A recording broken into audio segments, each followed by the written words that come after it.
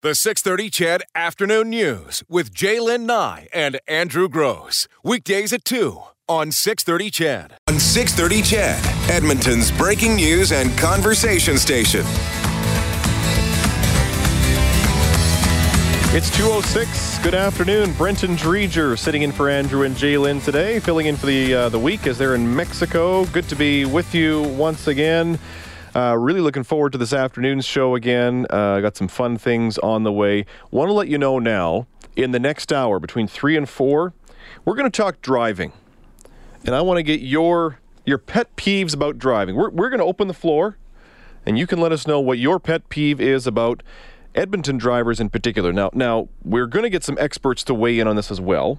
We have a couple of driving instructors coming in studio to share a bit about, what do you do when you're trying to teach a young driver, when you're trying to shape young minds and turn them into the drivers of the future? What do you do? And maybe get their perspective on what young drivers need to learn and what some of us more experienced drivers also have yet to learn. So that's between 3 o'clock and 4 o'clock this afternoon. Pretty excited about that. In this half hour, came across some interesting research from the University of Alberta, and maybe you can resonate with this. If you're on the younger end of the spectrum, maybe this still applies to you or applied to you just a few years ago, or if you're a parent of some mature children, some older children, maybe this applies to you. Some research on just how much millennials are costing their parents. When kids don't leave or leave and come back, what's the financial impact on the parents who are, at least, you would assume, footing some of the bill? Well, Michelle Maroto is a sociologist from the University of Alberta who has done some research on this, and she joins us this afternoon. Michelle, welcome to the program. Oh, thank you for having me. Well, I guess you did some research on this. You crunched some numbers on this. What did you find? So in this particular study, I used some longitudinal data that actually follows the same families over about 20 years to see what happens to their overall wealth when their adult children are living at home or when they're living elsewhere. And I looked at some different types of wealth, and I found that in particular in terms of people's financial assets, so those liquid assets, that type of savings and checkings account money that you often have, I found that parents where adult children are living at home have about 24% less in financial assets when compared to the years in which their children are living elsewhere. So we kind of see some relationship between having your children live at home for longer periods of time and the effects on parental assets and savings. So we're not really talking about like the long-term retirement nest egg. It's more kind of that emergency fund. Is that what we're talking about here? Yeah, so we're focused on those types of funds that you would likely draw from in emergencies or just on a more so regular basis. And that doesn't necessarily mean that this doesn't affect later retirement savings, because generally if you're able to put more aside on a regular basis in a savings account, you're probably more likely to be able to also put money into your retirement account. But what I found in this case is that living with your adult children is very much related to those day-to-day savings and assets, which can be really important if you have some sort of emergency or a need to draw on that extra cash. So 24% less, I mean, what does that work out to? Is that, a couple $100 a month? Is it $500 a month? So it depends right. on what you have in there for money already. So if you're someone who's a bit wealthier and has more aside, there's going to be bigger effects in actual dollar amounts. If we look at the average savings amount, which is about $3,000, the effects there are about $700, which might not amount to much, but if you think about how that might build over time, that does really add up. Mm-hmm. And I'm guessing you're probably getting a lot of people kind of nodding in sympathy or agreement at their radios right now. Maybe this will be might come across as a little bit of a dumb question, but what is that money going toward then? Is it a higher grocery bill? Is it you're paying more for water? Are parents covering their boomerang children's cell phone plans? What do we think this money's going toward? I really think it's all of the above. So you have more people living at home. That's going to increase your grocery bill. That's going to increase all of your other utility bills. And you're also more likely to help out your adult children in different ways. So it might be paying for a cell phone, but it may also be helping out with those student loans as well. Now, I know there's, when you bring up the word millennials, sometimes you get a different kind of reaction. Sometimes people like to blame millennials for lots of problems, and other people will try to say, no, you need to feel sorry for the millennials. They're poorer than their parents were. They don't have the same opportunity their parents do. But this study is suggesting maybe we should spare a little bit of empathy for the parents of millennials. I think so, because we often think about inequality or those issues that people are facing. We tend to focus on the single individual person, so that individual millennial. But this is showing us that those effects actually spread throughout households. It's parents that are affected as well. Now, you've done a lot of number crunching, I guess, on raising children, that sort of thing. I'm wondering if you might have some numbers on what the average cost of raising a child is, and maybe even how that yearly cost changes from when they're little to when they're teenagers to when they reach adults and they're still living in the basement. So off the top of my head, I don't know what the actual average cost is itself, but generally we know that in terms of raising children, it tends to be more expensive when they're younger. You have more things to pay for, especially in terms of childcare. The expenses decrease when they get into elementary school, middle school, high school, and then they tend to increase again once they get into adulthood, specifically if you're thinking about paying for education or transferring funds to, say, help them out with housing or starting a family or something like that. Right. So when you're young, you've got the diapers. They're growing out of clothes like every 6 months. Yep, exactly. And then the babysitters, and then, once they're old enough to stay home, it goes down a little bit, and then once they leave, you got to help them launch. Yep, exactly. So, I mean, how common is this? I mean, we have this kind of built into our culture or our idea of what our society is like, but how common is it actually for young adults to live with their parents, and for how long? It's actually becoming pretty common in Canada. So really since about the 1980s or so, we've seen these rates of young adults living with their parents increase. And in 2016, we actually saw that about 35% of young adults between ages 20 and 34 were living with their parents, which is a big increase over recent years. Right, and especially when you bring that range all the way up to 34, I mean, early 30s, late 20s, that's pretty old to be living with your parents, isn't it? Yeah, I think some people would say so in this case. And a lot of times with people in that older age range, their 30s or so, these are also people who have likely left their parents' household and then moved back again, usually after some sort of hardship. So maybe a type of divorce or job loss or something like that is making things tougher for them. I once heard somebody use this analogy, and I can't remember who it was, if it was a sociologist or who it was, but they said if you were to compare what it was like to be a young adult maybe 30 years ago, maybe 50 years ago, maybe in the baby boomer age to today, back then life was a bit more like taking a train. Your life was headed in one direction, and everybody, got on and off at the same stops. You hit university at the same time, you got married around the same time, you had children around the same time, you retired around the same time. And nowadays, it's a lot more pick and choose, and you can, your life is on your own timeline, and that maybe has some benefits and some freedoms, but also some real complications. Is that a fair way to compare maybe millennials and their baby boomer parents? Yeah, I think that's a good comparison to make. So people who study these transitions into adulthood, so the movement between some of these key life stages, like leaving your parents' house, finding a full-time job, becoming a parent, getting married yourself, there used to be more so a set pattern that we would see with this transition that people tend to follow within the same age ranges, but it's gotten messier and messier over the years, where we see a lot of differences in how people follow these patterns, and also whether or not they go through these transitions at all. And I want to ask you this, too, because you've been looking at the financial effect on parents of having their kids live with them. But sometimes you hear people, I guess it depends maybe on who you're who you're supporting a little bit more, whether it's the baby boomers or the millennials. But there's that debate, I guess, about are millennials spoiled? They have so much opportunity and disposable income that they've just ruined it all, or are they actually, less well off than their parents were, not as well off opportunity? If you had to compare, what it was like being a 20 to 30-year-old baby boomer back in the day, or a 20 to 30-year-old, millennial now trying to launch, Who do you think has the more opportunity? What do we know about that? Is there a way to compare that?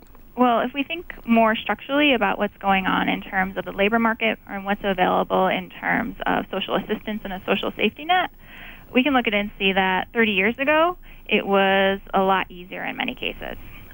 Education, especially higher education, cost a lot less money on the student's part, so it was easier to pay for this type of education. We also saw a very different labor market, where we had employers paying higher wages and people going into the types of jobs where they could actually start a career and stay for many years and build on that. The labor market in more recent years has become a lot more precarious. So there are fewer variable jobs. A lot of them have lower wages, and many of these jobs don't last for as long. So we see that growing type of contract work, which makes things a little less stable. And I could see that in terms of increasing anxiety and also in terms of leading people back into their parents' homes for support. For sure. Now, Marfus texted in here, and he brings up a good point. You're talking about a single, unemployed young adult here, right? What if they're married and have one or two children? Now, earlier, Michelle, you gave us the number that 35% of adults 20 to 34 are living with their parents. Is there any way of knowing how many of those might be single or how many of those might be in a relationship or married? So I can't tell you that off of the top of my head, but I do know that single adults are more likely to move back into their parents' homes, but there are situations where entire families are living with their parents. So you have parents themselves and their children moving in with their own parents as well. So there's definitely a lot of variety in the types of household arrangements. All right. Michelle, interesting stuff. Thanks a lot for sharing some of your research and your insight with us today. Great. Thanks for having me on. That's Michelle Maroto. She's a University of Alberta sociologist. The study is published in the Journal of Marriage and Family, looking at the costs to parents of having their millennial children living with them. Would love to get your take on this as well. Text us at 630-630. If you're an empty nester, or maybe you're that age where you have some adult children living with you, how do you handle that? Do you charge them rent? Did they leave? Did they come back? Are they the boomerangs? Can you not wait till they, finally grow up and leave the nest, or, don't mind having them around? It's kind of nice to not have a totally empty nest yet. So let me know, 630 if you're on that end of the spectrum, or if you're on the younger end and you're still living at home, or you moved away not that long ago. Why did you stay? Why did you go back? 630 to weigh in on that. We'll come back with more of your feedback here on 630 CHED.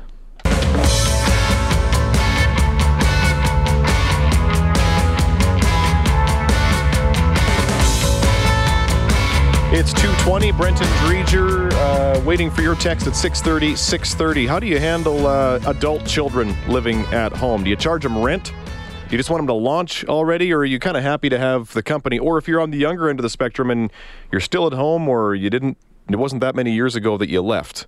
Why is that? Why'd you go back? A couple texts here to 630. Disposable income, a $60,000 house is $300,000 now. Also should mention, joined in studio by 630 CHED producer Brad Whisker, and the oldest man we could find on the floor. I'm just kidding. I'm just bugging you, Morley. Morley Scott, who's a parent of a couple of millennials. Yeah. And so where are you at in the empty nesting stage? One down, one to go. That's Who's counting? that's how I started my speech at my son's wedding last spring. One down, one to go. My son is 27, just got married in May, and is out of the house. My daughter is 23 and in her second year of university, and living in the basement. So now we're talking about this study from the University of Alberta that found that parents held 24% less in financial assets and 23% less in savings in the years when their adult children lived at home. What are you going to do with all your extra money now that your son's married? Or are you still paying off the wedding? Give it to my daughter, I guess. That's what's going to happen. Yeah. Well, now she knows. Yeah, well, that's true. Cat's out of the bag. Well, she's never been shy to ask for it, I'll tell you that right now. But, it is. There is a definite difference in the bottom line from week to week with only one child in the house. Compared, although it kind of eased because, we got to the point we never charge. We decided we're not going to charge rent if they're in school. Obviously, okay. Right? If they're working for a living, then they're gonna have to pay like regular adults, right?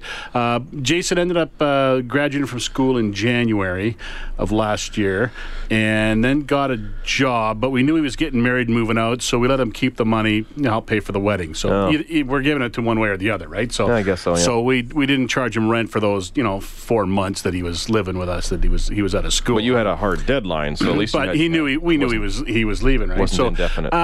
No, that wasn't an issue. We don't charge rent to my daughter, but I do notice even now, like, she's got a part-time job. She buys a lot of her stuff. She pays for a lot of her own stuff, and I'm noticing a difference. I'm noticing a difference in the bottom line. Okay. There seems to be more dollars than days left when there used to be more days than dollars left till payday. You know what I mean? Brad, how old were you when you left home? For the first time? 20. Okay.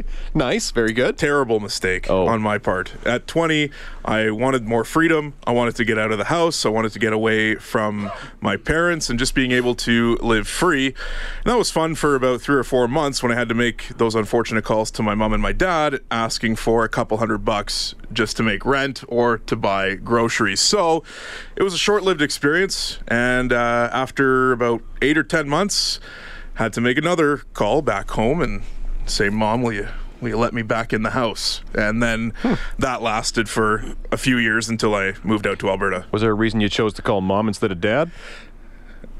Mom was more accepting of me coming back than my dad. Being an only child, my mom was more than happy to have me back in the house. I'll even do your laundry. For me, kind of the same. I went away to college. There was no school in my little town I grew up in, so I had to leave to go to school. And then I would come home for the summers, and my parents would kind of give me the free rent in the summers. And then, did you work? Yes, I had a summer job. I was pinching pennies to try and pay for tuition and that kind of thing. And then I had to make some calls to see if I could, borrow some money to get through the school year. But at least I wasn't, underfoot. Text to 630. I'm 31, married with 2 kids. My parents live with me. My brother's 29, living with me, and everybody pays into one basket. That covers the house expenses. Sharing is caring, especially with family. Wow. Sounds like a TV show. That's a good. If it works, a lot of families that wouldn't work, right? But if it works, that's a great idea. It's kind of cool to have everybody together, and I like the idea. But in some families, I don't think it would work. Yeah, fair enough. But I mean, they're passing the hat. They're splitting the expenses, and you talked about at your home not charging your kids rent. Did you ever talk about it? Was it on the table? Well, we've always talked about the fact that if they're not working, they're going to be if they're in school and not working, then they get the free ride, right? But if they're finished school and working, then they got to pay like everybody else in the world, right? Was rent ever a talk in your house there, Brad? Yeah, it was a talk, and it was something that did happen, but it was minimal compared to what I pay now living alone. Yeah. At that time, I was paying... I don't think any parent would charge their kids the actual rate of rent that they would have to their pay mortgage per month. I know when my wife was living at home before we got married, she was paying rent, and her mom just saved the money in an account and used it to pay for the wedding. So I think my mom just took the money and then spent it all on the groceries for all the food I was going to eat. I could see that. Hey guys, my son is in 4th year university but has a year left. He's not taking only a 60% course load. Now he just plays more video games. He does not work more than 8 to 12 hours per week and does not volunteer or spend time looking for a summer job or more work. He also does not want to do anything around the house. I read that text because that is a bit of the stereotype, and I wonder how common it is. Yeah, that's the issue. I think I think kids should be smart enough to know that if they're getting free rent and free room and board, that they should pitch in a little bit and they should help out a little bit. If you don't do that, then there's got to be a discussion, does there not? Yeah, and I mean, when I moved back home, my parents are divorced, so living with my mom, it was just her in the house. So obviously, mow the lawn, take care of stuff inside. If she needs some furniture moving around, obviously it's going to be me. I'm not just going to sit there in front of my TV and tell her I'll do it later. Just be glad I'm here.